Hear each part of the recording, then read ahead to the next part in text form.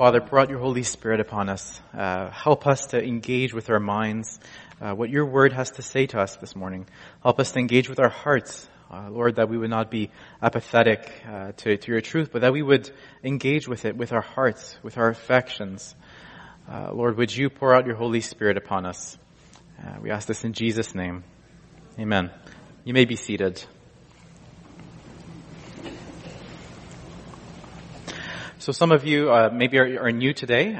We are going through a series called Meditating on God's Word. And so what we're doing is taking small sections of the Bible that are either memorable, they're really good to memorize and feed on as we study them and read them, contemplate.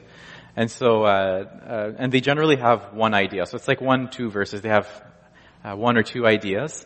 And today we're looking at Colossians chapter 1, verse 28, particularly verse 28. So there's this one big idea, but there's also a big objection when we look at this verse. And the big objection is that as Canadians, we want to foster respect for other people's beliefs and would rather just live and let live. We as Canadians, that's what we value. And when it comes to Christianity, one of the big objections is that it works in the opposite direction. You kind of have to adopt the whole Christian belief, and then you have to like make other people believe it as well. And it's your job that people would be overwhelmed by that faith, and as if your faith was better than somebody else's. That's really the core of it, and that's just not cool with Canadians. We just don't go there. So instead of doing what our culture tends to do is critique from far away, we're going to look at what the Bible has to say. So it would be helpful to me if you have your Bibles with you, and we're going to look over this verse over and over again. So I'll read it again. Colossians chapter 1, verse 28. It says, "Him we proclaim, warning everyone and teaching everyone with all wisdom, that we may present everyone mature in Christ." So hearing words like this, alarm bells are probably setting off in our ears. What do you mean, proclaim? Like, is your belief better than somebody else's? Like here it's commanding us to proclaim the Christian faith. And as Canadians, we want to be agreeable. That's one of our highest ethics. And it's what we believe that keeps us strong, is our unity. And we don't want to divide things. So things like religion, we just have to see them as on the side. We have to put them on the side and not have them as the center of our lives. So the Canadian claim would go something like this. You can have Jesus, you can have Muhammad, you can have Buddha, you can have yourself if you're a humanist, but we will all have to work together and unite or find common ground in our humanity, because our humanity is what transcends all these different beliefs. So that's probably the more positive way of thinking, isn't it? This is something we call pluralism. And we see it in our workplaces, in our schools.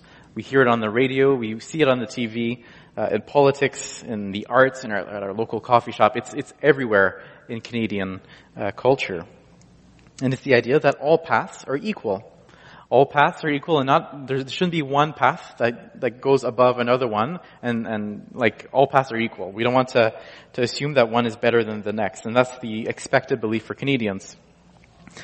Several months ago, there was a beautiful article written in the Huffington Post by Surjit Singh Flora that sort of hashed out this Canadian ideal of pluralism, this goal that we have as a culture. He wrote, "Building a culture of peace thus means developing on a daily basis the values, ways of thinking, and attitudes that are in keeping with equality, tolerance, sharing, generosity, and respect." Now it's hard to disagree with this statement, isn't it? And as Christians, we find much common ground when we hear something like this. And it's not only that we find common ground, is that a list of virtues like this can be intimidating to Christians. It's not because that it has something better to offer, but it's so agreeable to us that there's so many things that our Christian faith compels us to do things like that. Yet it's not the same. So resisting it makes us look like a threat to something that on the surface seems good. But here's the problem for our Canadian culture. The best that it can offer is a list of good things to do, a list of good behaviors. And we all know that a list of good behaviors is not really inspiring. It has its own limits. We know that when we tell a child to do something, they often don't do it. And if we're honest, as adults, things don't really change all the time. We also have that thing continuing in our lives. So being told to be a better human is not very life-changing. So here's the first point, if we can have it, Martin. Or Sana, thank you. Christianity proclaims a person. Canada proclaims values. Christianity proclaims a person. Canada proclaims values. British historian Tom Holland, who's an agnostic, said in a conversation that they had with N.T. Wright, who's a Christian, he's a bishop of the Anglican Church, and he's a theologian, apologist. So in the conversation that they had, Tom Holland, an agnostic, said, compacted in this very small amount of writing, Paul's writing he's referring to, is almost everything that explains the modern Western world. And also how the West has gone to shape concepts like international law and human rights. Ultimately, they don't go back to Greek philosophers. They don't go back to Roman imperialism. They go back to Paul. Paul's letters, I think, along with the four Gospels, are the most influential, the most impactful, the most revolutionary writings that have emerged from the ancient world. Now, I'm not bringing this out to say that, Canadian culture is actually Christian. I don't think that's the case. Or I'm not trying to say that the Apostle Paul is a superior human being, but rather to show that when we talk about tolerance and equality, human rights, and so forth, they have a source. This idea comes from somewhere, which Tom Holland claims is the Christian gospel. So what does this mean for Canadians living in Canada? Does it mean that since we have a distant heritage of Christian values, that we should just concern ourselves with being good Canadians? Would that not be enough? Can we have our second point, Sana? The gospel is inspired by a Savior, not just a better way of living. The gospel is inspired by a Savior, not just a better way of living. This is hugely important because, like every other worldview, Canadian pluralism or Canadian values present us with a potentially better way of living. It could work in the end. So it's really just a list of things to do. And that's the starting point. It gives us the task and it says, go for it. Be a better human so we can live together in harmony. And on top of that, you can have your religion, the religion that you want, as long as you're a good person, as long as you're tolerant in other beliefs, and that you don't push your beliefs on other people. So pluralism is often explained in this analogy. So there are 3 blind people that are walking around in a zoo, and they arrive at the elephant. And so the one person who obviously is blind, they can't see the elephant, they start feeling the elephant. And they feel the leg, and they say, wow, like the elephant is big and round, and it's like a tree. But then the other person says, no, I'm touching something that's very flat, very soft, and that's what the elephant is like. It's flat and soft, almost like a stingray or something. And then the third person is saying, no, you have it wrong.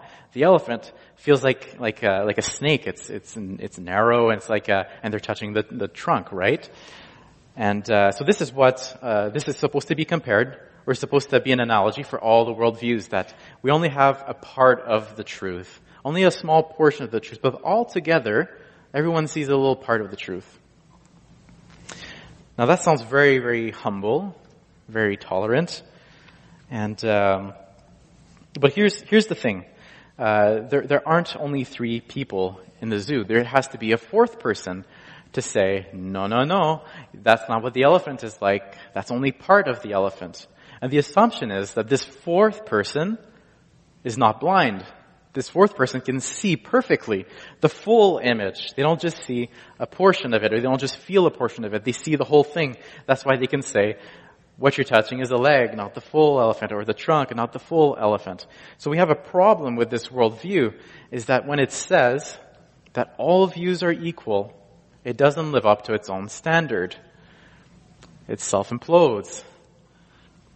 Tim Keller, in response to this analogy, wrote, "How could you possibly know that no religion can see the whole truth unless you yourself have the superior, comprehensive knowledge of spiritual reality you just claim that none of the religions have?"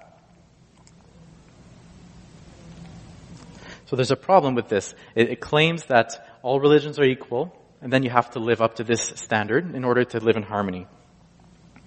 But in contrast to this, the Christian worldview has a different starting point. It says that the gospel, the sacrificial love of God so loved the world that he gave his only Son, so that whoever believes in him shall not perish, but have eternal life. That is the starting point of the gospel. And that's what we see in verse 28 here in the Bible. That it says, "Him we proclaim." Him we proclaim. It's not saying values we proclaim. This is a better way of living. These are the 10 steps for your, freedom or whatever, how to lose weight or whatever, right? It's saying him we proclaim. It's a person. That there's a person who inspires us. A person who changes our life. And it's this love that Jesus had that led him to the cross. But first, he came to earth, took on human flesh, took on the human experience, and he became one of us, lived a perfect life, and he went to the cross in order to save us, in order to save us from this bondage that we have, that is stuck, that has crippled us in our hearts and our souls. So Christianity is about the person and work of Jesus. Can we have our next point? Christianity is about the person and work of Jesus. Friends, this is how we ought to read the Bible. We read it in the lens of Jesus. Whatever we read, we want to see Jesus. It talks about Jesus. This is how we grow in spiritual maturity. We look to Jesus. We look to what Jesus has done, what he's accomplished, who he is, the love that he has for us. And this is how we grow in joy. Our faith is completely about the person and work of Jesus. So who is Jesus? And what did he do? This is a big question. We don't have 10 hours to talk about this. But it's a good question. We're supposed to proclaim Jesus. Who is Jesus? The rest of chapter 1 in Colossians gives us a really, really good summary of that. And I'm just going to condense it so that we can read it together. So if we can have the next point. So let's read that together. This is basically a summary of what Colossians 1 says about who Jesus is. So let's read it together. Jesus Christ is Lord over all creation. He entered history to reconcile us with God through his death on the cross. His resurrection is victory over death, providing us eternal life by faith. He will make all things new at his return. Amen. Now you might be thinking, Jonathan, this is all great, but there's a catch. I can smell it. See, I can accept that Jesus did all these things, but that's not all. Now the expectation is that I'm going to have to jump through all these religious hoops to impress God and become like every other Christian. Is that true? Now let's read again, verse 28. So it says, "Him we proclaim, warning everyone and teaching everyone with all wisdom, that we may present everyone mature in Christ." See, as Canadians, we love our personal comfort. And when we read words like warning and teaching, again, the alarm bells, ding, ding, ding, ding, ding, ding, they go off. And we get uncomfortable by that. Because as Christians, or it's trying to say that Christians only stay Christians because of fear and brainwashing. See, you get into the Christian faith, things are good, but then you have to change your life. And then fear comes in and they try to fear you, or fill you with fear so that you won't leave. Is that really what's happening? No, verse 28 is saying that when we are gripped by the gospel, again, the first statement is so important. Him we proclaim, so that when we are gripped by the gospel, we in turn learn to live to God's glory. That is following Jesus' teaching not only in church or at the Bible study, but at home, at work, on the road, etc. It is moving us to integrity. If we can have the video at this point. Last week, Daniel Avitan shared an illustration from Seinfeld. And I was so inspired. I thought about it this week as I was studying this. I thought, another Seinfeld analogy. And so while Father George is away on vacation, we're opening the big vault of Seinfeld analogies. And we're going to have a video this time. I'm trying to outdo Daniel Avitan here.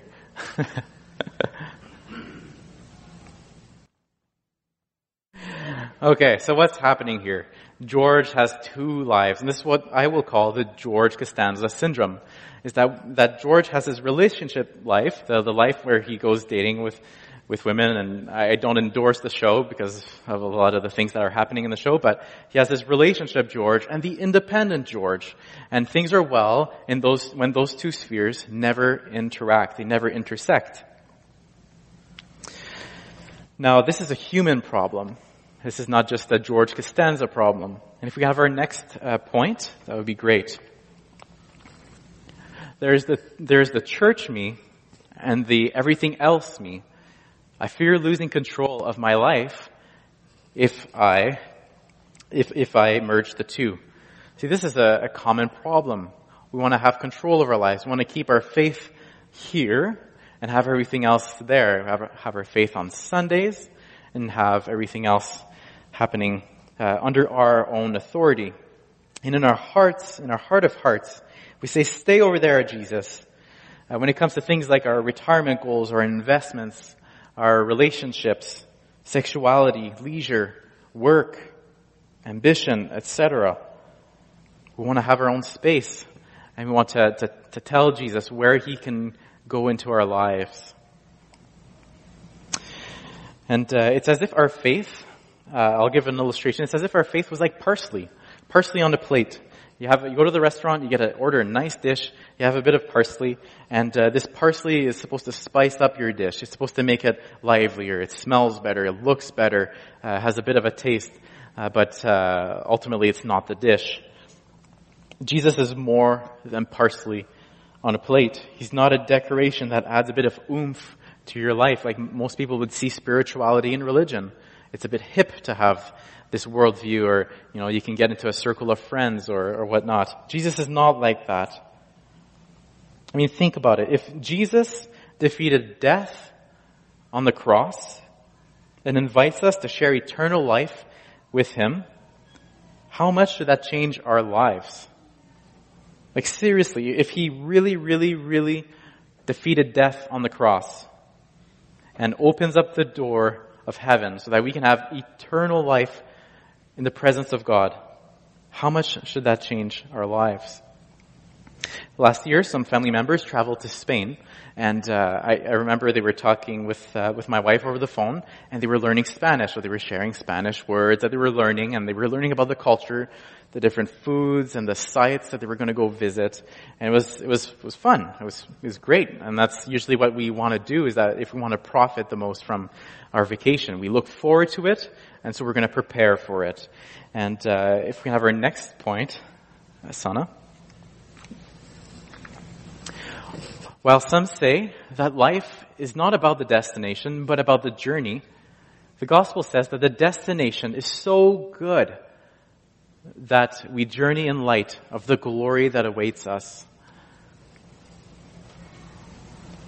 While some say that life is not about the destination, but about the journey, the gospel says that the destination is so good that we journey in light of the glory that awaits us.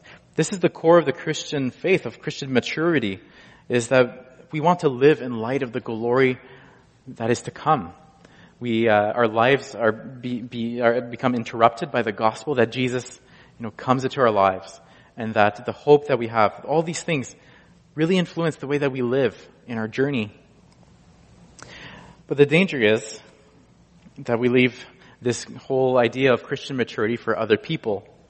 Maybe you're more seasoned in age or than me, at least, and you're thinking, well, this is something for the younger generation. They really need to hear something like this. And, If you're a teen, you're probably thinking, I'm glad my parents are listening because they're so stuck in 2005. I don't know what that means, but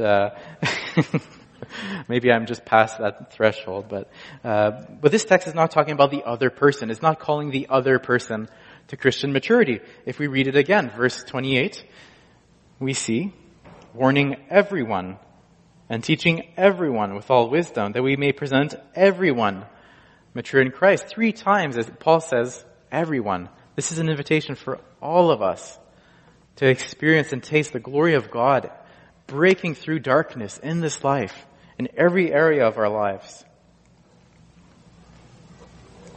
As a new Christian, I thought that when I was going to church and I was hearing the preaching, I thought I will have to abandon my aspiration of becoming a musician and become a pastor. And I was a bit bummed about that because I love music. I thought that as a Christian, the natural thing that you should do is become a pastor or work for the church or do some type of ministry. Is this what Christian maturity is all about? And you might be wondering, is this like growing in Christian maturity mean that I have to do these things? And I don't see that working with me because I love science. I love art. I want to be a stay-home mom. I love computers and I want to go into these things. I feel like God's calling me to that. So what is Christian maturity? Sana, if we can have our next point, please.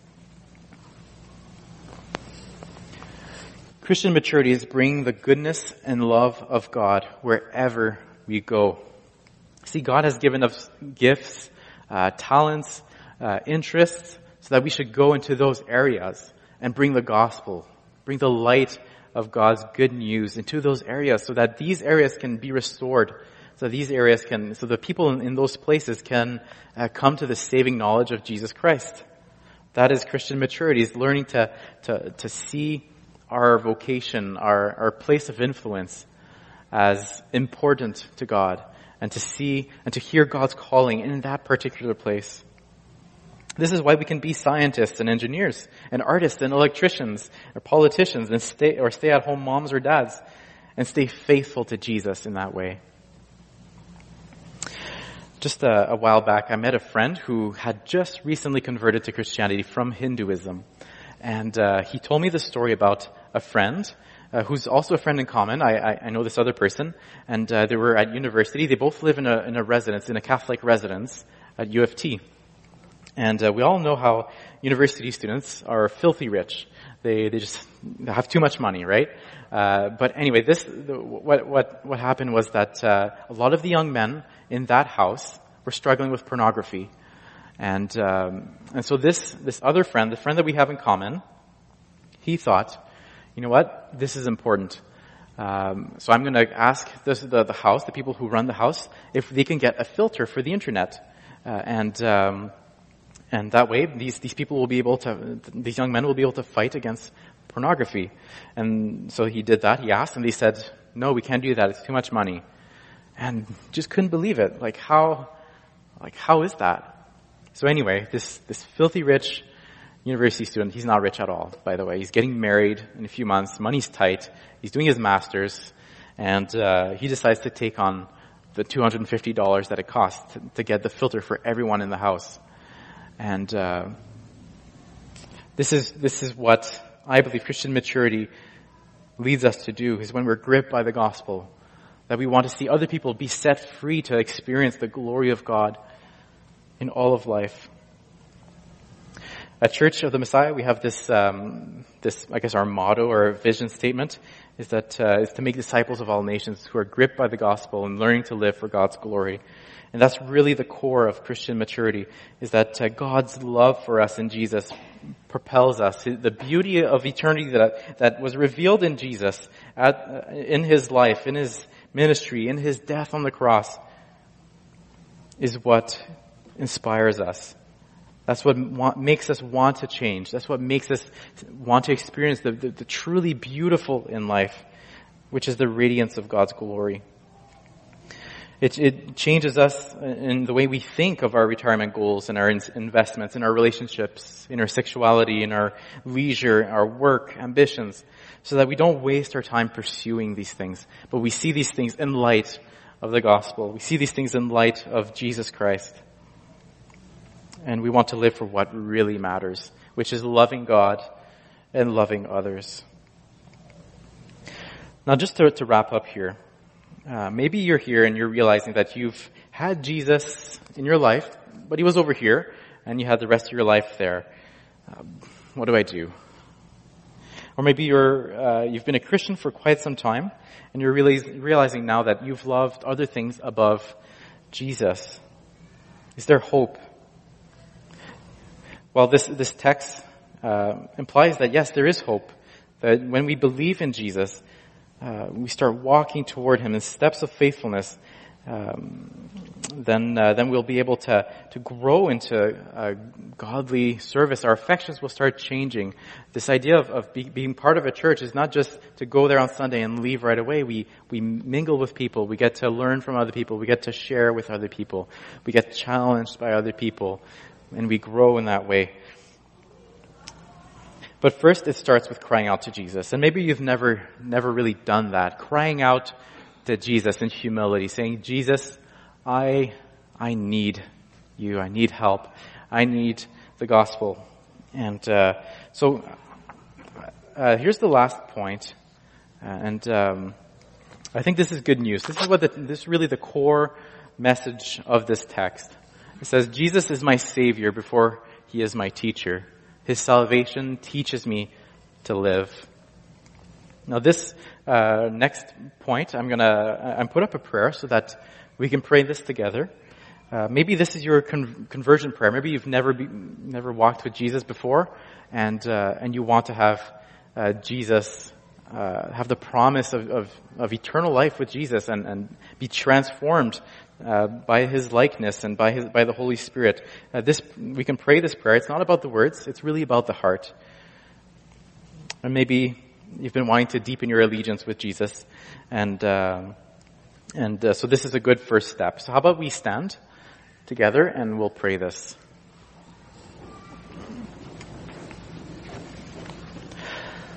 Almighty God, you entered human nature and experience in the person of your Son, Jesus Christ, and did not spare him from suffering and death, but sent him to die the death we deserve, so we could have the destiny he earned. Deepen in us the knowledge of your salvation, and pour out your Holy Spirit that we may proclaim Christ faithfully and attain godly maturity to the glory of your name. Through Jesus Christ our Lord. Amen. Father, would you pour out your Holy Spirit upon us? Lord, as we seek to have a good life here in Canada, help us to live in reality. Help us to be real about who we are and to be real about who you are, Lord. Would you lead us to that place where we can abandon ourselves to you and that we can trust you and love you, Lord. And then we can love our neighbors. We ask this in Jesus' name. Amen.